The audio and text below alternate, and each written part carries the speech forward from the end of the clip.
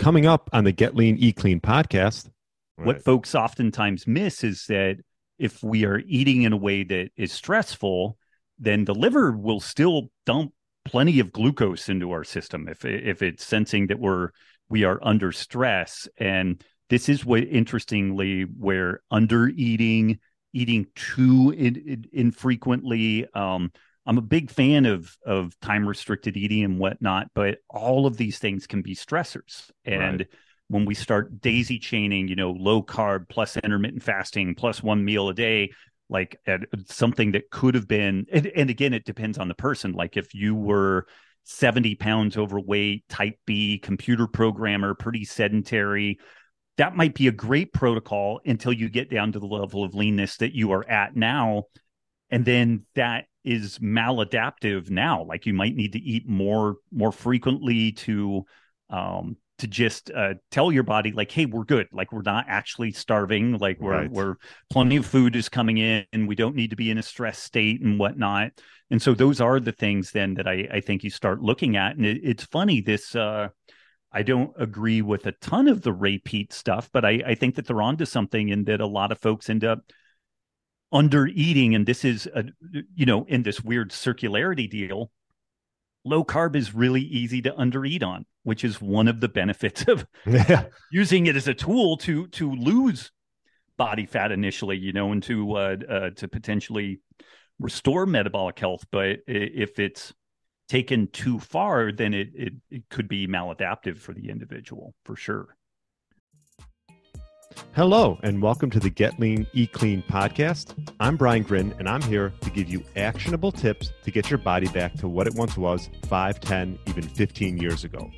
Each week, I'll give you an in-depth interview with a health expert from around the world to cut through the fluff and get you long-term sustainable results. This week, I interviewed the New York Times bestselling author of Paleo Solution and Wired to Eat, podcast host of Healthy Rebellion Radio, and co-founder of LMNT, Robb Wolf. We discuss Robb's current diet, along with advantages of tracking HRV, the problems with undereating, health markers to optimize, evaluating my own blood work, along with the importance of minerals, and his one tip to get your body back to what it once was.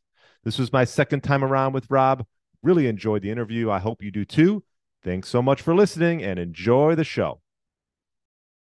All right, welcome to the Get Lean, Eat Clean podcast. My name is Brian Grin, and for a second time around, I have Robb Wolf on. Welcome to the show.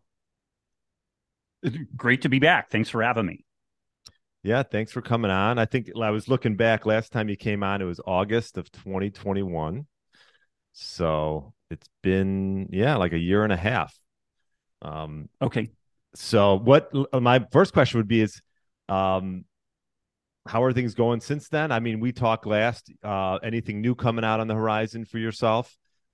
Just to let people know. We moved to rural Montana, which we were discussing my abysmal internet before getting that, pressing play on this thing. So that's fairly new. Really enjoying the area. My kids like it. My wife likes it. They did not enjoy Texas all that much. Everybody grew up in the mountains, basically, that part of my family. And so although Texas is awesome, the relative flatness and relative heat and humidity were not winners for my family. When my kids found out that it snows in Texas about once every 30 years, they were like, this is not going to work. So fortunately, everybody stuck with me and didn't abandon me. And we're in the Kalispell area of Montana, and everything's going really well. Great. Yeah. And I was just thinking, like, you wrote the book, The Paleo Solution, right? Was that your first book, right? That was the first one, then Wired to Eat, and then Sacred Cow is the most recent one, which deals with the kind of health, environmental, and ethical considerations of a meat-inclusive food system. Yeah. Got it. And I guess my question would be, because, like, you've been in the health game for a while now, including myself as well. Hey, like, since you wrote that first book, like, how is your view? Has it changed and evolved over time? And I'm just curious to know, like, because you're just seeing this a lot with, it happens obviously with everyone, I think, to some degree, but what has changed and in what way? Well, the world has definitely gotten crazy. I mean, crazier. Right. And there's all kinds of like political landmines that one could step in with that. But I guess one thing that I've noticed when I hit the scene pretty early, like my blog went up the end of 2006 at robwolf.com, and I just um I didn't really have a plan for it other than topics that I found interesting that I thought might be helpful to people. I would start writing about, and it was quite different than say like if you look at Mark Sisson had a plan for what he was doing. Like Right. he would cover these very specific topics, and he did a phenomenal job. But he had a plan towards like um, monetizing what he was up to and kind of aggregating bandwidth and everything, which is really smart. I didn't have the wherewithal to do that, but I ended up developing a really high traffic website. Like there was a point where I had a remarkable amount of traffic to my website. And I think it was because there was this time when Google rewarded people doing original content that was valuable to folks. And that has subsequently changed in some really interesting ways. But there was a time when I think that one could have a pretty good footprint in this health and wellness space by just earnestly wanting to help people and being curious and, getting in and creating some ostensibly good work. One thing that I've noticed that has changed is if you really want to garner some bandwidth, the algorithms, whether we're talking about Facebook or Instagram or Twitter to a lesser degree, I believe, but controversy and extremism wins. Like the more over the top, ridiculous crap that you can slap against the wall, it seems like the better that things do. Right. And I can be a knucklehead and I can get into, spirited debates and stuff like that, but I just can't do the like, this is the one and only way to eat and everything else sucks. And, there's no nuance in the world. And I just can't do that. And, or I can't do it well. It just, the part of my soul dies even contemplating doing that. So that's been a really big shift. And I still think I've been able to maintain some relevancy just trying to do good brick and mortar basic, like here's a new study and here's what it means, or maybe, some insight into different, health topics or what have you. But it is one thing that has really changed is that the landscape of growing and building an online business and having reach in an online format has shifted to reward people who are extreme and dogmatic, and that's been weird, and I'm not entirely sure how to navigate that. Like part of me has been of the mind to put a gone fishing sign on all of my front facing, web interface and just be done, but I still feel like I help some folks. I still feel like I've got a few original ideas that I want to flesh out and see if I can get out into the world. And so I don't know if that 100% answers your question, but that has definitely been a profound change from when I first landed in the online arena, where just simply earnestly trying to help people and being curious and trying to generate some original content, that was enough to have a good footprint and to make a difference. Whereas now you seem to need to do all kinds of kind of weird, ridiculous stuff to really have an impact. Yeah, no, that totally makes sense. And it's interesting. You talk about being sort of on extremes. And I think you're sort of seeing that like within the health space where, gosh, you got to be you have to eat a certain way, right? Like, are you a carnivore or are you a vegetarian? And it's like extremists on one end or the other. And now you're seeing it a little bit where it's getting dialed back a little. I don't know what your thought is on that. Like where, for example, even for myself, like I was fairly low carb and fasting for a while. I've been doing some self-experimentation and introducing some whole food carbs. And you're seeing that with like, Saladino and some others. I guess what is your thought on that, and how, I guess what's the landscape of eating as far as is are people just more confused or like I don't know, I guess what are your thoughts around sort of being on one end of the spectrum or just laying right in the middle?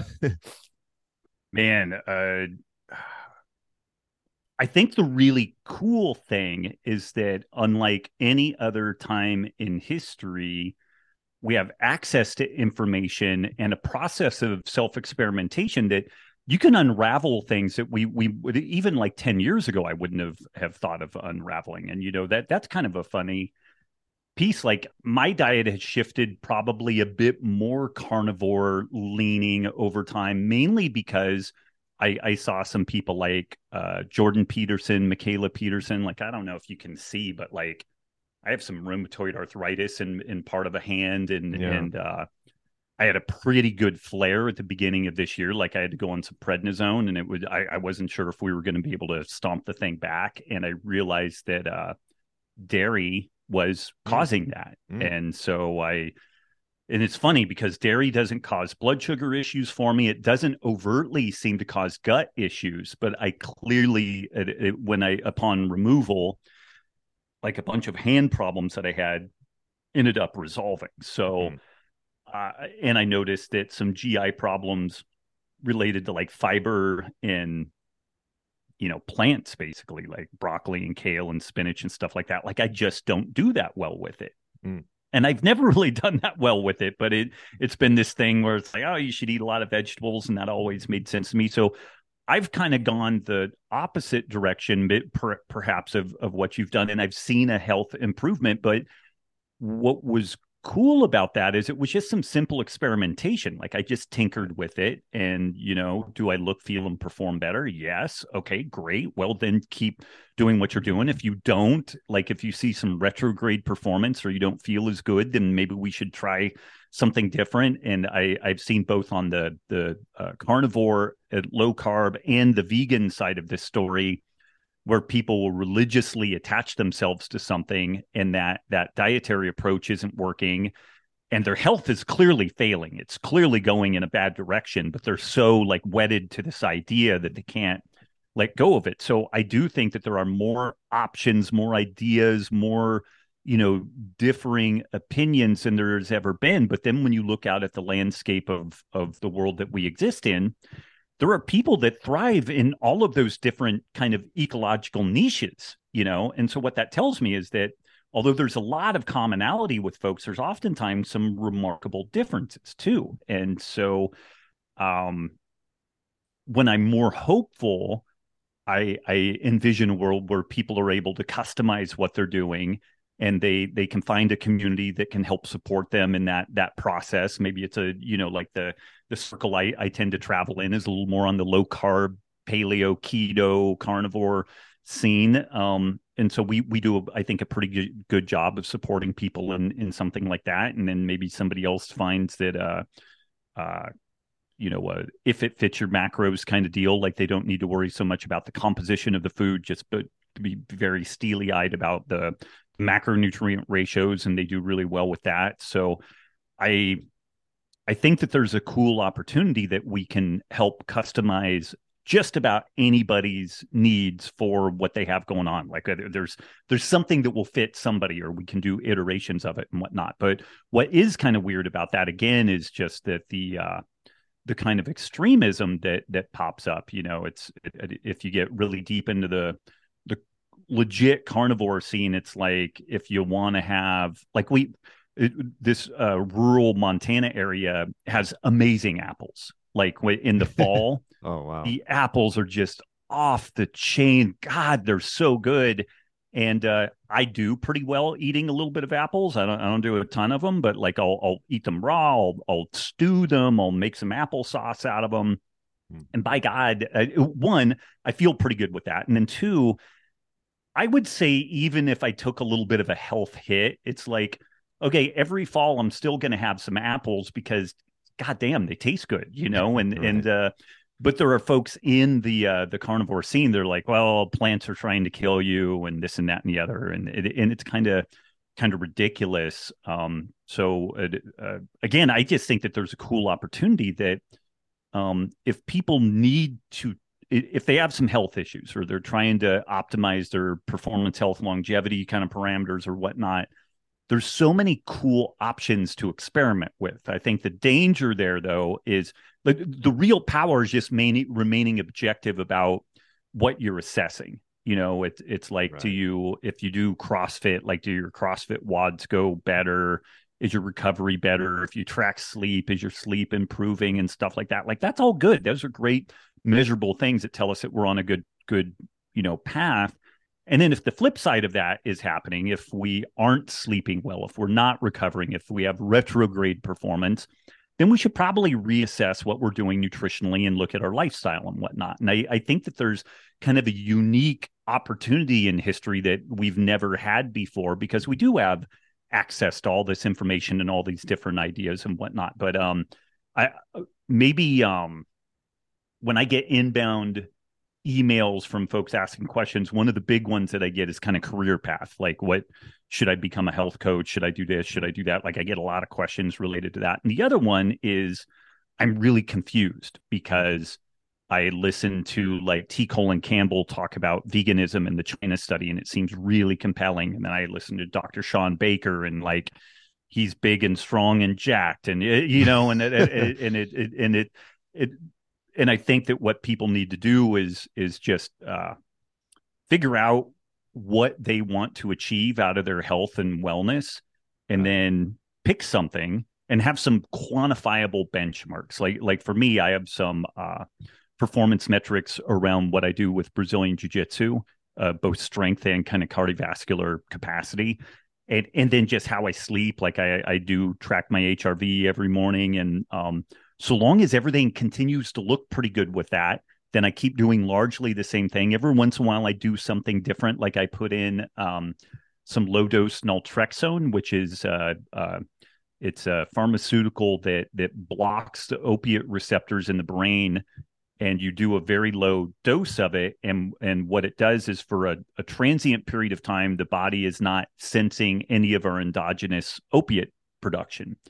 So it ramps that up. And then what it does is it modulates the immune response. It actually has proven to be a really powerful autoimmunity and potentially a cancer therapeutic. And so for my gut and other autoimmune issues, like this low-dose naltrexone was a huge boon for me. And it was just another one of these things that I dropped in to tinker with to see how I would do with it. But I had some really clear parameters about how I would assess it. My sleep improved, my performance improved, recovery improved. So it's like, okay, yeah, this is a win. Yeah, I think you make a lot of great points. I always talk about self-experimentation, and like you said, I think it nowadays you can be confused. I mean, like even myself, and I'm sure you've gone through it, where like, you have a podcast, The Healthy Rebellion, right? Is it Healthy Rebellion Radio, right? Which I do listen to from time to time. And it's like, you guys do more of sort of answer questions and, sort of a Q&A format. But like for me, I have all different types of guests on. I can go from a carnivore to the next week I got, someone from Bioenergetics, Jay Feldman, who was right. who was on Brad Kern's podcast for a while. And so he's talking, and the advantages of carbs. So it can be all confusing. I think, like you said, I think most importantly is, what are you trying to achieve? And then from there, measure something, like do some blood tests and things like that. Like sort of my experiment going on right now is I did a big blood panel, and sort of started implementing mainly fruit into my diet and just increase the carbs and the calories. Because I did find that with fasting and eating 1 to 2 meals per day, I was tracking it for a bit. I just wasn't eating enough. Yeah. I don't know if you find that, but I'm like I was probably averaging maybe 1,700. Yeah, I was just going to say 1,500 to yeah. 2,000 calories. Yeah. But but going throughout my day, not feeling hungry, really, right? Just right. And then waiting and having maybe a meal in the middle of the day, which is like eggs and avocado and cheese, and then have a bigger meal the last. And that was it. But I was like, God, I'm just not consuming enough. So now I've been implementing a third meal, which has been interesting, and mainly fruit in that meal. And maybe some cottage cheese or yogurt, some quality. My wife actually just made our own cottage cheese. I'm like, why don't we learn how to make this? Because it's pretty expensive to buy like a quality cottage. Do you guys make your own like yogurts or cottage cheese or not? Well, now you're not doing dairy, but I still do for my kids. Okay. And we actually so I do fine with goat dairy. interestingly. So I Yeah. think it may be that like A1, A2 Right. deal, but we just in the fall got a line on some good goat dairy, and so we started doing some goat yogurt primarily. Yeah, yeah. Have you done it with but the next step is there's a farm about 45 minutes away from here, and I used to buy raw dairy, raw milk a bunch, and that's the next step is to do it with the raw milk. Right, right. Yeah, that's what we were So, doing. And for me, any type of bovine dairy other than like cream and butter gives me problems. But like sheep, goat, camel, can you do pygmy raw? shrew, like Are you fine on raw? bovine dairy, no.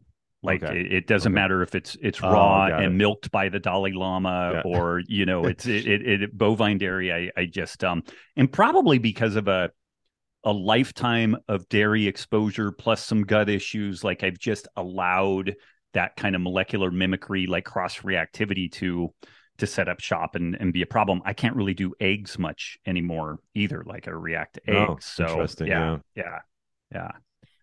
Yeah. So I guess going back to your points is it is sort of you hate to say this when people ask questions like, well, it depends on right. Depends on who you are. And like even Right. genetic profile. Like I did a gene test a while back, and I have some I don't know if I say mutations, but like I have some gene SNPs that are I am not as good assimilating saturated fat as other people, Mm-hmm. Mm-hmm. individuals, which was interesting because I talked to someone about that. He's like, you might want to cut back, not have maybe a ribeye every other night, you know, have a leaner cut of meat, which I don't enjoy as much, but and just see how that plays out. So it is such a nuanced thing. Right. Right. And I've been really not suspicious, but underwhelmed by like the a lot of the quantified self stuff. So like you do your 23andMe, they give you a readout. Like I haven't found very much of that stuff all that helpful. You do a gut microbiome test, and your gut biome changes constantly. Like Right. when you take the gut microbiome test, you're taking a picture of what is a movie, for one thing. And so I've Right. been pretty underwhelmed with that. But there's a little bit of stuff on the periphery. Gosh, what are they calling it? The not the oligosome, but it's basically where they're using some machine learning and they're taking everything, your genes, your lipids, your Mm. gut microbiome. If you can track some things like uh, basic inflammatory markers, and then you plug in your HRV, but this stuff is still mainly happening at the laboratory level. Right. But there are folks that are able to then, once they plug all that data in, let's say you're just tracking HRV daily, they can tell 4 or 5 days before you get a cold when you're starting to get the cold.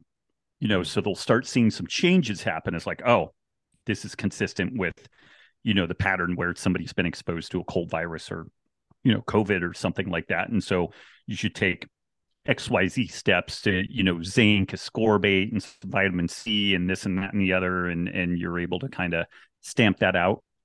I think the next 5 or 10 years, we will start seeing some legitimate insights from machine learning and doing some of this quantified self stuff. But thus far, I've been really underwhelmed with it to date. I've found the predictive value to be really kind of piss poor relative to just getting in and doing some self experimentation. It's like, do I do better with or without some carbs? And the Right. time spent tinkering with that would provide more benefit. The 3 weeks spent tinkering with it than the genetic testing and you know, uh, uh, you know, fizzing over, well, what do I do with this now? It's like, well, you still need to get in and experiment and see what it does clinically.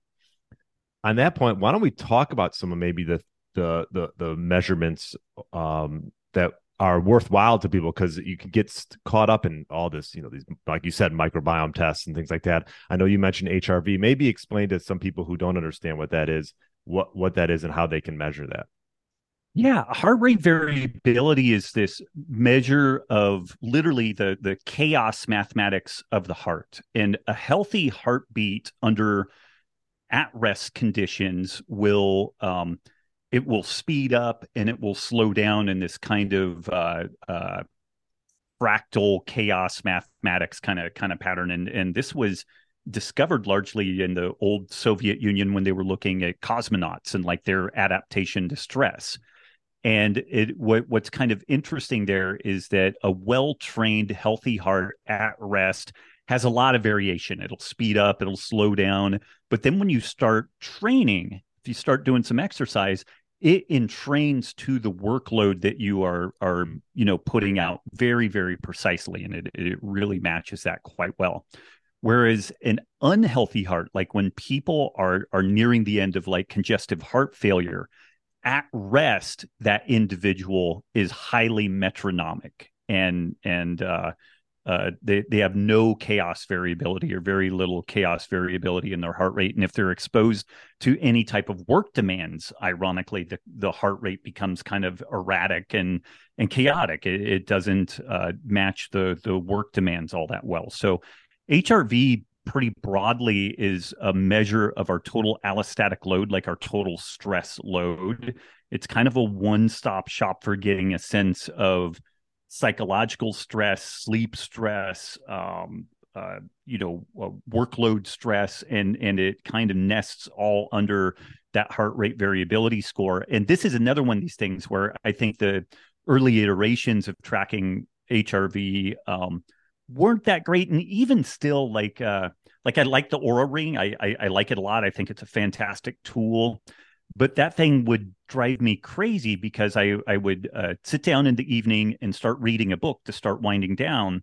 And the Oura Ring would sense me reading the book as thinking that I was trying to go to sleep, but I didn't fall asleep. And so then it would ding me. It would negatively impact my sleep score, saying that I had sleep latency. And so then I would take the Oura Ring off, put it on my nightstand while I read, and then put it back on when I went to sleep. And so I had to start doing these kind of weird workarounds and stuff like that. And currently I use this platform called Morpheus to track HRV and also to use while I do my physical training to keep an eye on what my heart rate is during the training session. And I think that it's just in the last 10 years, these platforms have improved so just remarkably. I mean, the user interface just on our phones are so much better than what they used to be. But I think even their ability to kind of sift through the tea leaves a little bit, like coaches that use HRV to work with athletes, frequently they will stop telling the athletes what their HRV score is for that day, because it doesn't always 100% tell you. People will start performing based off of what their HRV score is. And so it's like, oh, your HRV score doesn't look that good. And so people will, underperform and stuff like that. So you can use it really broadly to get a sense of trends. Like if you are peaking for an event and your HRV score goes from green, you've been green, green, green, and then you get orange, orange, red. It starts, you start getting this trend that you're getting into overreaching, overtraining, which can be perfect if you're peaking for an event. You're like, okay, I'm going to string together 4 days of overreaching, and then I'm going to taper and then compete. That may be a perfect thing. But HRV just broadly gives us a sense of where we are on a recovery perspective. Got it. Yeah, because I was using the Whoop for a while there. Yeah, so that does it. There's quite a bit of these wearables now, and like you said, you can sort of. I don't wear it anymore, really, but because it's like it gives you sleep scores and stuff, and you're like, God, I felt like I slept well, and it's telling you. So I think you got to take those with a grain of salt. Would you agree with a lot of those? It's just like best, right? Yeah, I think that they're again a good coach, or when you get used to looking at that stuff.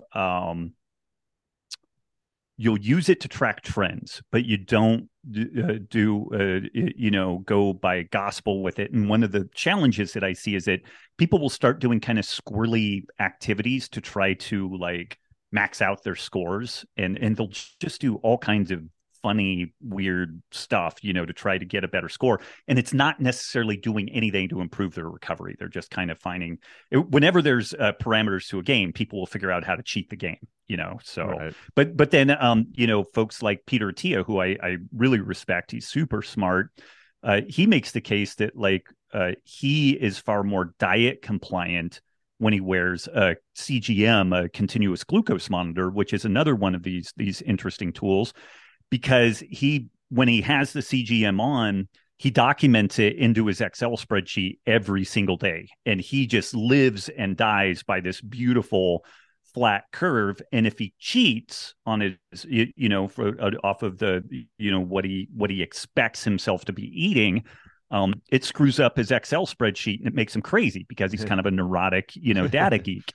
And so for him, he finds that he's way more compliant wearing his CGM than he's not, because there's actually some oversight there. And he's neurotic enough about wanting great numbers that he's far more compliant on his nutrition than he is without it. Like if he's not wearing the CGM, it's like, oh, the kid's birthday cake and this thing and that thing end up going down the pie hole because it doesn't get documented. And so he's much more likely to deviate off plan. Yeah, that makes sense. And even just simple documentation of just writing, like keeping a journal or, just logging your food in a chronometer or whatever. I think that can go a long way, even if you just do it for a few weeks just to see where you're at. That's kind of the funny thing. And this is why I've been hard pressed to really get excited about too many of the wearables, with the Morpheus platform kind of being the exception, because I wear it while I train and I find really great insight with that. But I find that people get some benefit from these things for a couple of weeks, maybe a month or two. And it's kind of like, you got out of it what you needed. And that's not really what these wearable companies want you saying. So, right. They want you. Right. Yeah. Because I used the CGM for a while, and it's like I still have a few in the whatever, still have a few to put on. Blister packs. They last for 2 weeks. And it is interesting. And that sort of leads to sort of my next question, and we were getting into it, is some other markers maybe, because I just did a bunch of blood work and people might be asking, well, what should we measure? And what would you say I have some thoughts on it, but what would you say some of the main panels that individuals should look into? Yeah, I have some good friends who run this thing called Precision Health Reports. And this is very similar to what we used at the Reno Risk Assessment Program, which, if folks aren't familiar with that, this was 10 years ago now almost, where we did a program trying to find police and firefighters at high risk for type 2 diabetes and cardiovascular disease. And we use this thing called an LPIR score, a lipoprotein insulin resistant score. And so it tells you your LDL particle count, and it looks at some other parameters like some stable inflammatory markers that are different than C-reactive protein. It looks at some advanced glycation end products, and it's they've been able to dial this thing in, and they've correlated it with like the Kraft patterns that people have talked about, with like blood sugar responses and whatnot. But it gives you like a 98% accurate 10-year risk profile for both cardiovascular disease and type 2 diabetes. And I really like this thing because it's, I think the consumer cost on the LPIR score in this lipoprotein risk index is something like $110, $120 or something like that. Like, it's pretty cheap. And it, if nothing else, I think it's something to establish a baseline. Like, maybe you check that every 2 years or something like that to just see if you're maintaining or if things are kind of going in a squirrely direction. And if folks are eating a lower carb diet, if they're doing some intermittent fasting, like a one meal a day, not infrequently, people will find that their lipoproteins and their cholesterol go sky high on that. Like Dave Feldman is characterized it as the lean mass hyper responder. And I love Dave. Dave's a great guy, but I asked him, part of his theory around that lean mass hyper responder story is that he's suggesting that because these people are fat adapted, that the lipoproteins are increasing to provide more energy transport. And I asked Dave how much of the energy that we could experience could be represented by lipoproteins. I did some back of the envelope math on it, and it's not that much. Like, it's a rounding error compared to triglycerides and glucose and whatnot. I think what's going on there is that folks might have some subclinical hypothyroid from maybe a little too low calorie, a little too low carb, and just bumping 50 grams of carbs a day instead of like 5 grams of carbs a day can cut lipoprotein and cholesterol levels in half for a lot of folks. So I like that Precision Health Reports program in that it just provides this really concrete view of our metabolic health.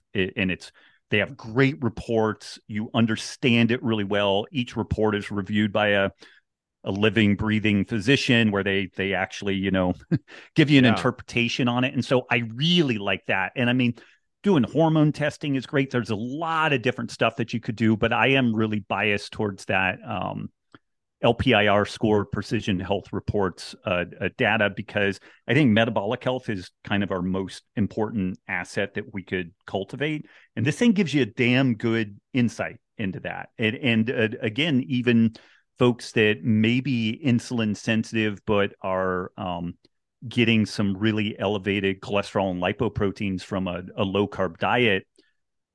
Maybe you ditch the heavy cream out of your coffee and you do more olive oil and nuts, and all of a sudden you end up fixing that problem. Or you do more monounsaturated fats plus maybe 50 grams of carbs, 75 grams of carbs.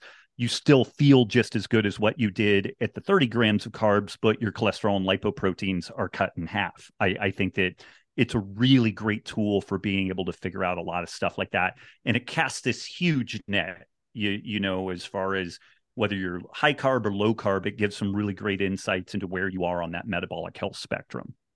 Yeah, it's interesting you brought that up, because actually after our first conversation, I did one, and I was just looking through it. Yeah, I remember they did they do a call with you, I believe, after like a consult. You're seeing this. There's another company called Merrick Health. Okay. Yeah, Merrick Health. I did a full panel through them, and then you could do a consult, and they can make recommendations from there. So it's interesting. These companies are popping up. A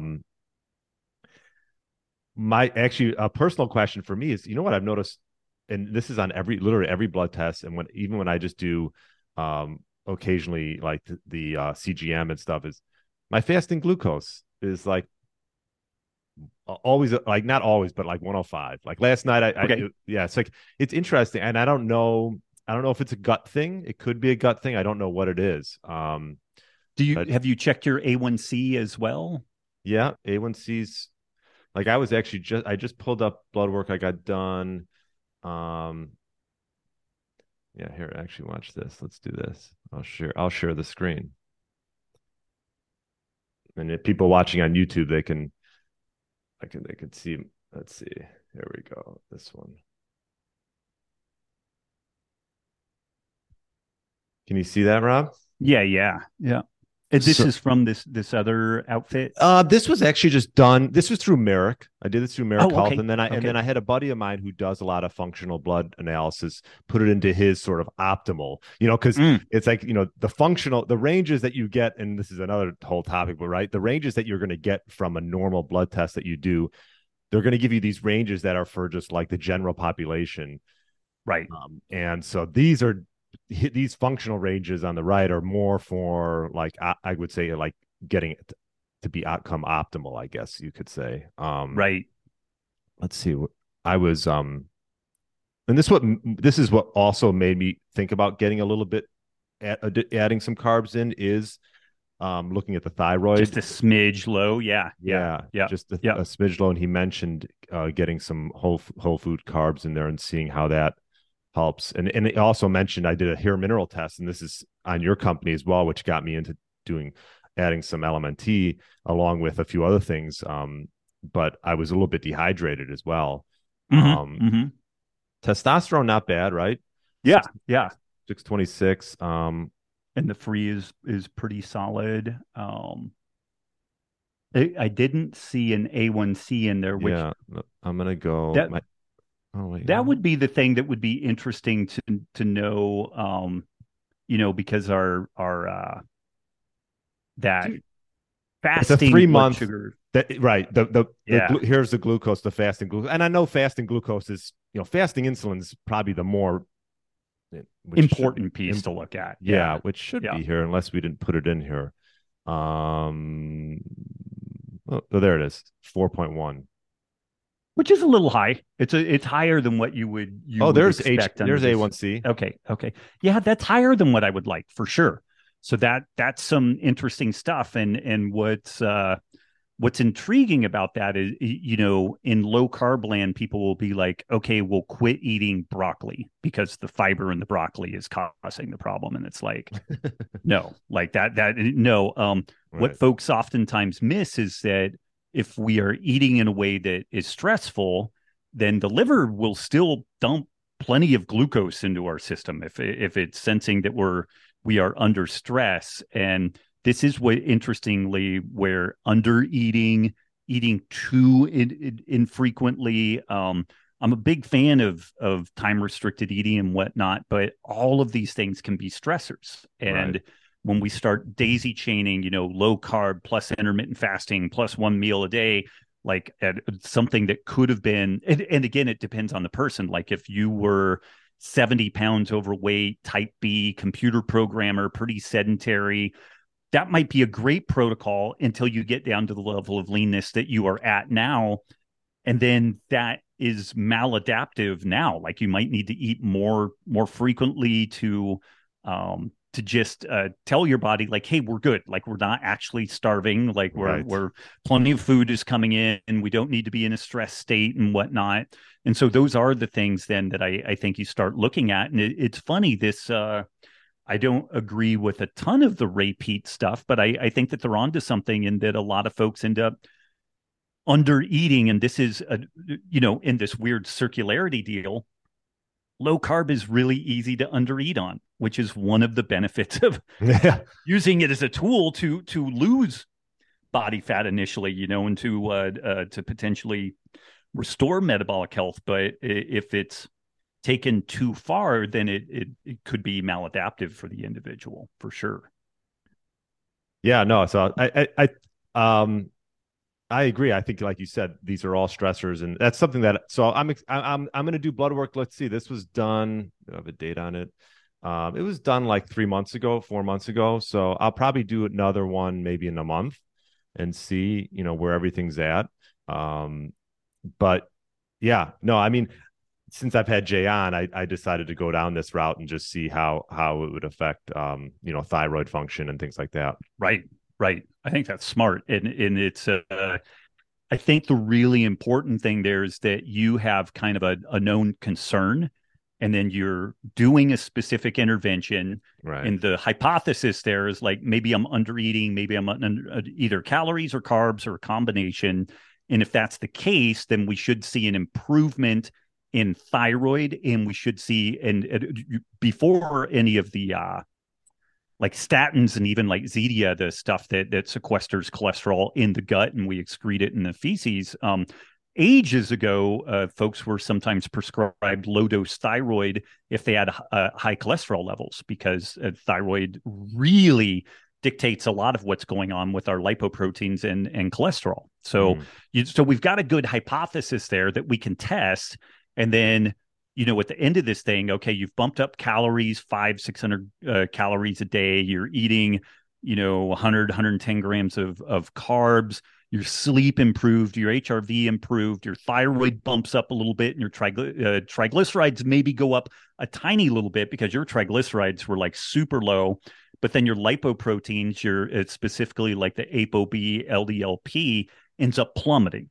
And it's like, oh, okay, we were on point there. The bugger sometimes is like, no, none of that worked. It didn't do a goddamn thing. And then you're like, oh, okay, what do we do now? But yeah. And I wonder too, like, I think wouldn't you say like 3 to 4 months of doing this, like that protocol that you just spoke of, is probably a good amount of time to yeah. Absolutely. I think like 30 days for most people is usually long enough. If one cool thing about Dave Feldman's work, looking at these lipoproteins, that I think it opened many folks' eyes to, is that the lipoproteins are way more labile, way more changeable than what anybody really thought. And, I guess some of the caveat with that is like somebody losing significant amounts of body fat, their blood work can look like garbage when they're really offloading a ton of fat and cholesterol, and their body is shifting into this kind of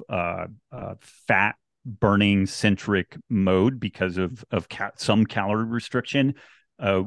In the clinic that I'm a part of, it's still in Reno.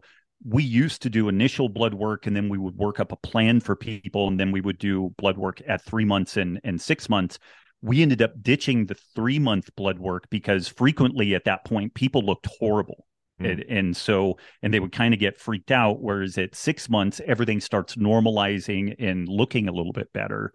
So I think that the month is usually enough time to get a snapshot of what's going on. But again, we have to have a little bit of context there. Like if somebody's losing huge amounts of body fat, we may see things worse at the 3-month point. And so we may you may check it again, but have the understanding that when you're really going through this massive transformation, things may look worse initially versus better. But I don't think that would be the situation with you. We should be able to get a sense of that within like 8 weeks or something. Okay.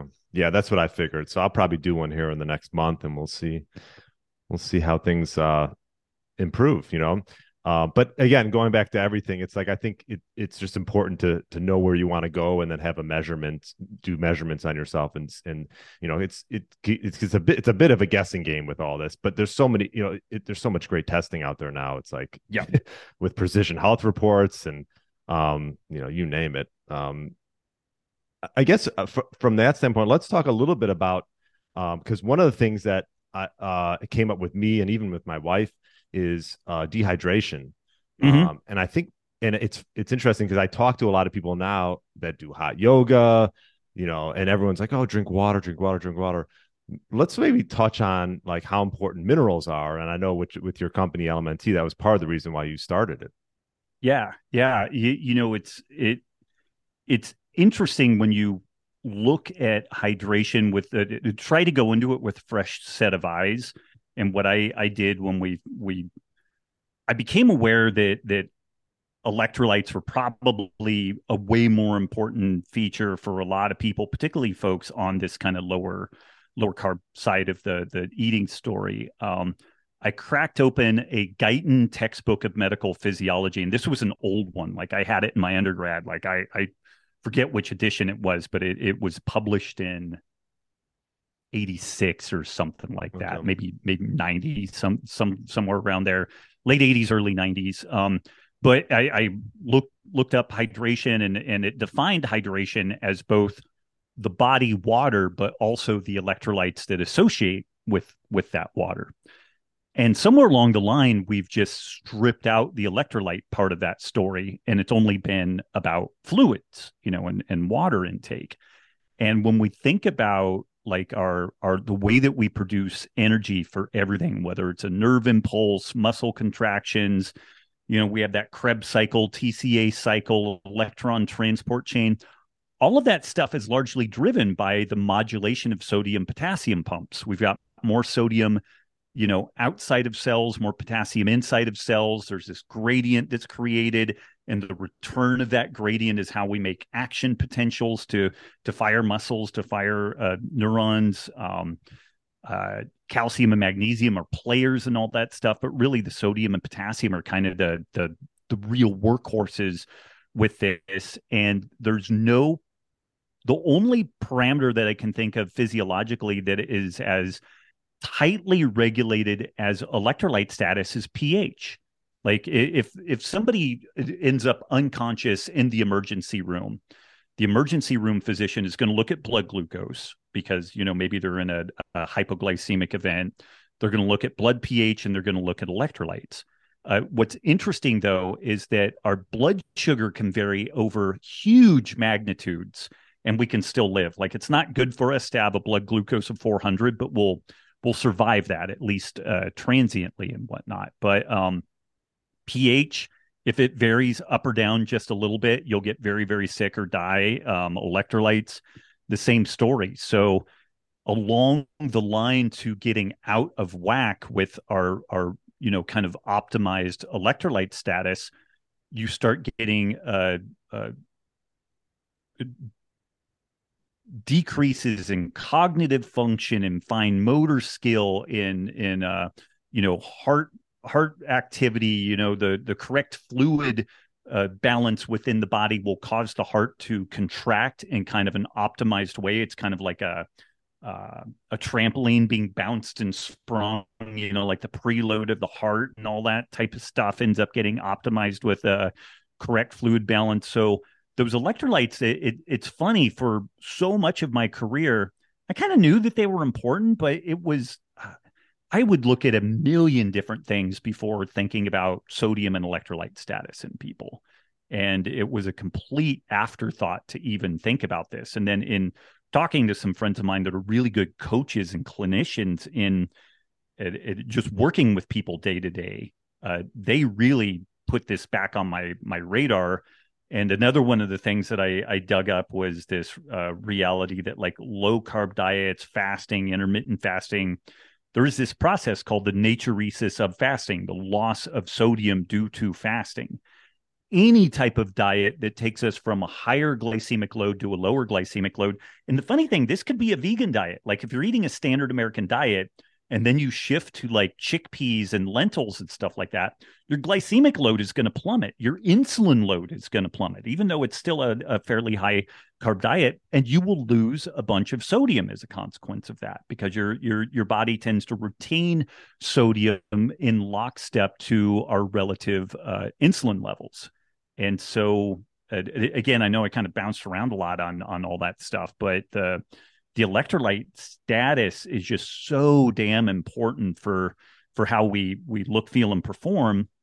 And the kind of cool thing about it is that if one is a little bit off in electrolytes, especially sodium, like if you just do 6 ounces of pickle juice, like you're feeling a little off, you feel like you might need like an espresso before you go work out or something.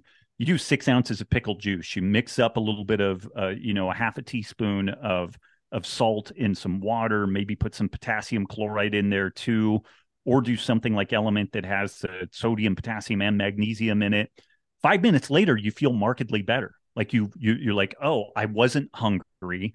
I wasn't needing caffeine. What I needed was some salt. And then everything starts working. So that's been kind of a cool feature of our success, is that when people try Element, if they're feeling off, they end up feeling better within like 5 or 10 minutes. And so there's this really tight feedback loop that I haven't really experienced with any other type of supplement, other than maybe like taking caffeine or something like that, where you really, okay, yeah, I definitely notice this. Like I take creatine, but I don't know that I've ever noticed a change right one way or the other. Like when I look at the clinical data on it, it's neuroprotective, it's an antioxidant, it's good for muscle mass as you age. There's all these benefits to it, but I've never noticed taking it or not taking it. I just take it because it's cheap, and the data suggests that it's probably better to take it than not. Whereas if I'm a little, I can't tell you how many times, even since founding the company Element, I'll be feeling like shit around like 1 p.m. And I'm like, oh, I'm kind of tired. I don't know if blood sugar's off. And my wife's like, have you had any electrolytes today? And I'm like, damn you, and I'll go mix up a batch and drink it. And then I feel better afterwards. So it's a simple experiment. And again, it doesn't have to be Element. It could be pickle juice, it could be your own home brew, like whatever you want to do with it. But it's one of the most profound levers that I've found that people can pull in feeling better almost immediately. And maybe the only people that aren't appropriate for that is if somebody's hypertensive, like if they do have already high blood pressure, it's not really going to help them to add more sodium to the mix. But that said, if the person does any type of nutritional tinkering where they lower their glycemic load, they're probably going to need some electrolytes on the back end of that when they get more metabolically healthy. Yeah, I mean, I think it's probably for most people, but more importantly, people probably who are really conscious about what they're eating, avoiding the people that are avoiding the high sodium fast food products, and the people that are maybe working out and doing hot yoga and sweating a lot and outside. Mm-hmm. Those are probably the people I'm sure you're, I don't know what percentage of your customers are like that, but I'm sure that's a high percentage. It is. And the funny thing is that 85% of the sodium that Americans consume comes from processed foods. Right. So then if you shift to a minimally processed diet, your sodium intake plummets and your glycemic load plummets, which means that your need for sodium likely dramatically increases. And it's interesting that in traditional cultures, like my wife's Italian, and they have all these, like pepperoncinis and olives and salami, like these salty things that are usually on the periphery of most meals. And then within like Japanese cuisine, they in Korean, kimchi and different types of salted fermented foods, miso. A lot of these traditional cultures don't really salt the main part of the meal all that much, but they have super salty side dishes, the chutneys and stuff like that in Indian food, where you just add a little bit to the meal because it's basically like, super spicy flavored salt and, mixed in with a little bit of vegetables. And so I think even in traditional cuisine, there's been that answer to that. Like the main dish oftentimes isn't that salty, but some of the accompanying, side dishes are oftentimes really, really salty, and people end up balancing the meal out that way. Yeah, no, that's a good point. And I was just telling you before we went on, my pre-workout is we have like a coffee, I make quality coffee, right?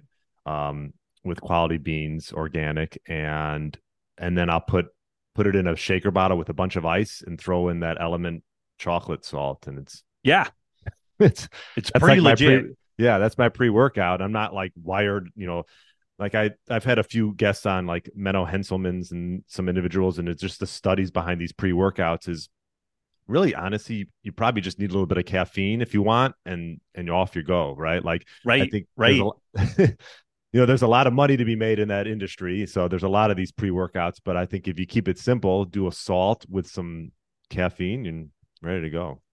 Yeah. Luis Villaseñor has advocated for largely the same thing. Like if you want a little bit of like whey protein in it or something like that, maybe a little bit of MCT. I think that there is an interesting case to be made for some branched chain amino acids from like a whey protein in that peri-workout period, but some sodium, little bit of caffeine. And the funny thing is, a little bit goes a long ways. Like the kind of optimized dose for most people on caffeine is closer to like 40 to 50 milligrams, which, like a standard Starbucks cup of coffee is like 200 milligrams. So like people would be optimized doing like a quarter of the caffeine that they typically do. But that's a tough sell to get people to change that for sure. Right. Yeah. Gosh, well, this was great. I guess before we wrap it up, anything new with you as far as your routine? I know you said your eating routine has changed a little bit. Workouts, I know you're doing jiu-jitsu. It's interesting. I don't know if we talked about last time, but like I used to do Muay Thai for a long time. I still do it. And I was like, God, should I get into the ground game and do jiu-jitsu? And thoughts on a 40-plus-year-old getting into that? Well, a lot of it depends on the school. Like the school, the Straight Blast Gym, the organization I'm a part of. And this is for the folks that own gyms, whether it's a strength and conditioning facility, CrossFit facility, or martial arts. If you run it like a fight club, it's going to be really, really difficult to make ends meet. Like there aren't that many people that compete and, get after it.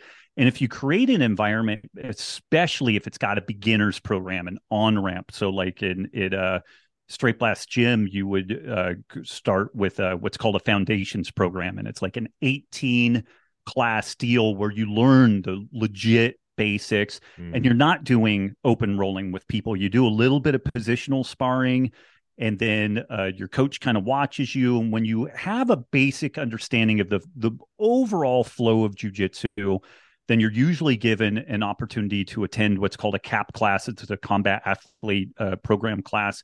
And the first 3 or 4 roles that you do is with a black belt, and they're teaching you some etiquette. It's like, and usually the etiquette is slow down, don't hurt me, don't hurt you, and all that type of stuff. So if you have a good school that does some stuff like that, I think that folks can plug in at any point. I'll be 51 in a couple of months. In theory, I'm knocking on the door to my black belt. And so, I mean, I've been chipping away at this stuff pretty consistently for 10 years.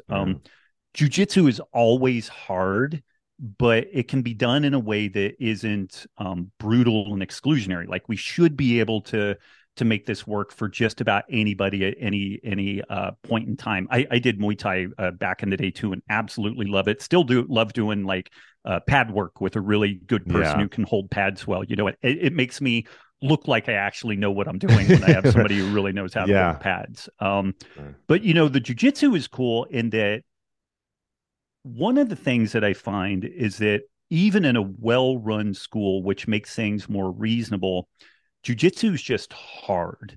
And this is maybe true of like a CrossFit gym too. CrossFit's hard. It's fucking hard, you know? And the people who stick around are good people. Like they're used to doing hard things. They're used to suffering. And there's a certain ego trimming that occurs when you go in and you kind of get the shit kicked out of you day in and day out. You have like a little win here and a little win there. You know, it's very humbling. Yeah. And the community and the closeness that I think grows out of something like that is so profound and so important. Like during COVID, you know, like having that community that I could lean into was a mental health lifesaver for me, because I am a reasonably social person, but yet I work from home. I live in a rural area. Like I could, if I wanted to not see another human being for months at a time, I could do that. And I would kind of go crazy. So I really, where do you live? Where are you on the Just planet? Outside Chicago. You're outside Chicago. How far are you from, what is it? Woodstock, Chicago. Okay. Oh, Woodstock. So Woodstock, that's farther north.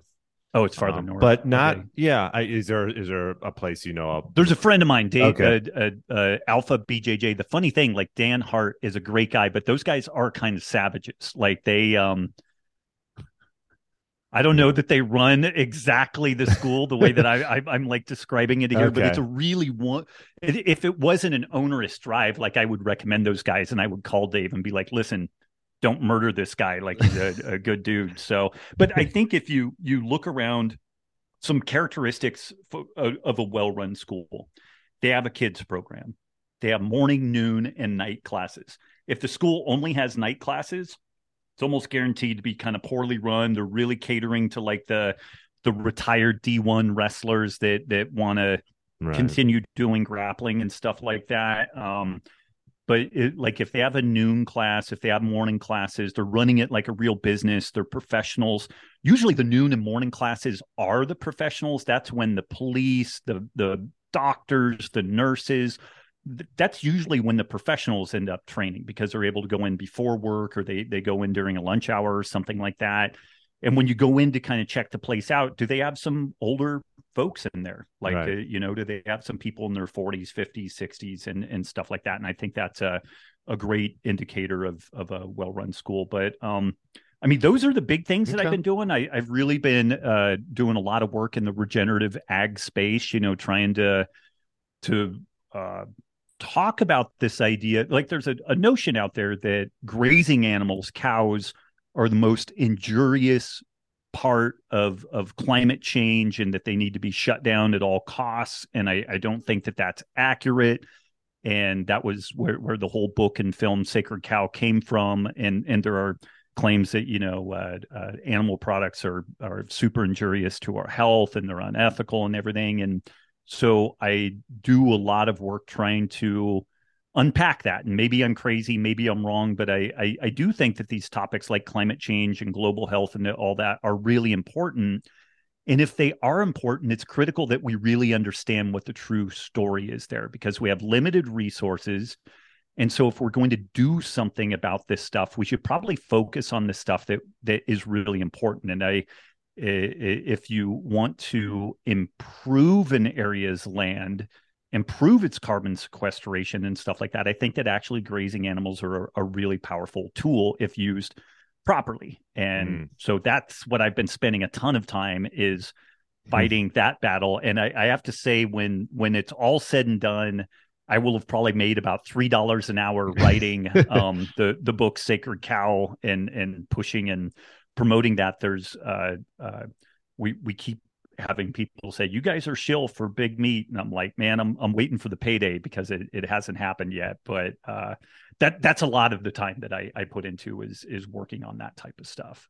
That's cool. Yeah. And you're seeing a lot of those companies pop up. Like there's a few companies I order meat from, like Force of Nature. And I know you do stuff with maybe White Oak Pastures, right? Yep. Yeah. And I guess one closing question would be like, I probably asked you this the last time, but we'll see. I'm sure it's a different answer. What would you give a tip to an individual that's maybe looking to get back into shape? Maybe they're in, middle-aged and looking to get their body back. What first step would you give that person? One is like, congrats for recognizing that you're at the beginning, maybe you're right at middle age.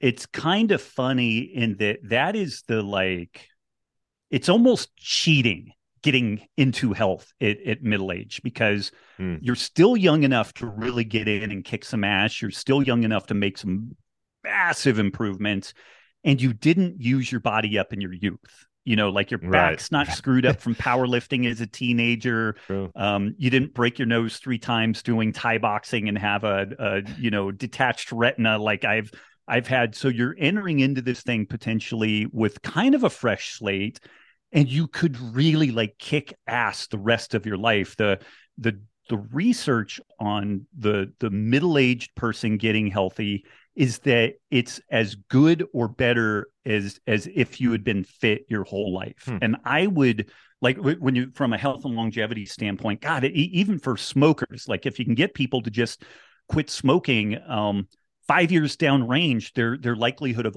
all these diseases, lung cancer, heart disease, it just falls off a cliff. So even if we've abused ourselves, even if we've done all this stuff and you're like, man, I haven't taken good care of myself, it doesn't matter what you've done. It matters what you will do.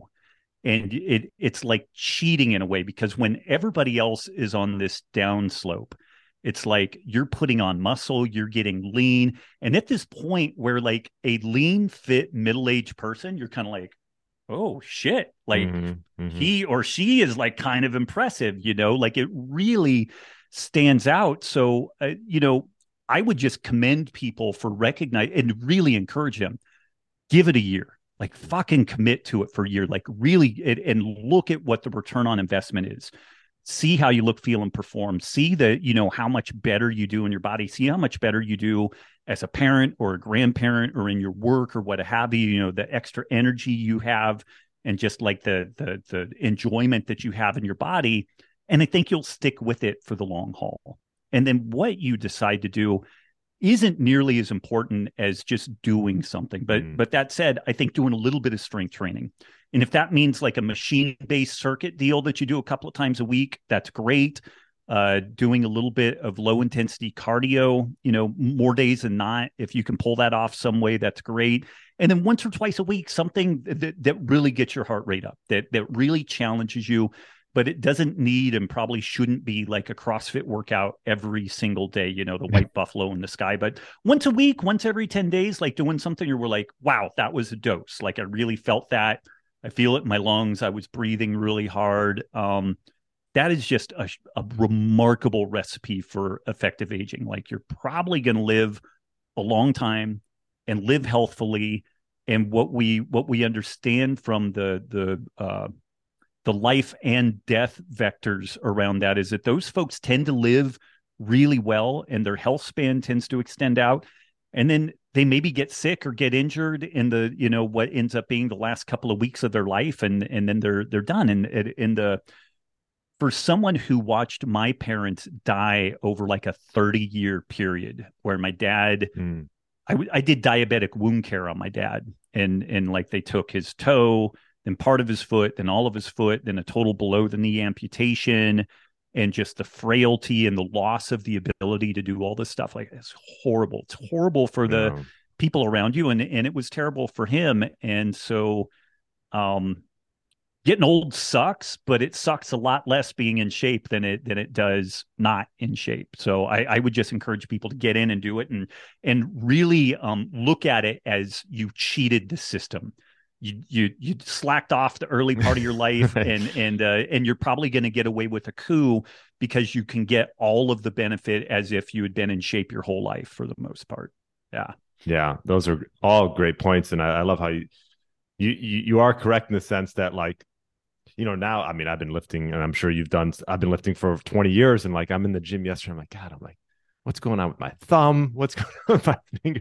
Like these little things that probably, if you just start when you're in your middle age, you're not going to have those little things. You might, but you're probably less prone to those nicks. Right. But you get through them. But no, those are great points. And then sticking to it for like at least a year, like you said. Like, I think that's the one big thing a lot of people do is they're like, oh, let's get going. We're getting the new year coming up, and it's like a month or two, and then they even go too hard for too quick, and then they end up just falling back into as opposed to just going slow for a long period of time. Yeah. All right, Rob, this was great. I appreciate you coming on. Best place for people to find you? RobWolf.com is where most of what I do still pops up. I do a fair amount of writing for Element, so drinkelement.com. We have a great science blog over there, and we cover all kinds of stuff, not just electrolyte related, but fasting and intermittent fasting, different takes on nutritional approaches. So drinkelement.com and robwolf.com. Perfect. Yeah, I'll put those in the show notes. And thanks again for coming on, Rob. Thanks, Brian. Thanks, man. Take care. Yeah. Thanks for listening to the Get Lean, Eat Clean podcast. I understand there are millions of other podcasts out there, and you've chosen to listen to mine, and I appreciate that. Check out the show notes at briangrin.com for everything that was mentioned in this episode. Feel free to subscribe to the podcast and share it with a friend or family member that's looking to get their body back to what it once was. Thanks again, and have a great day.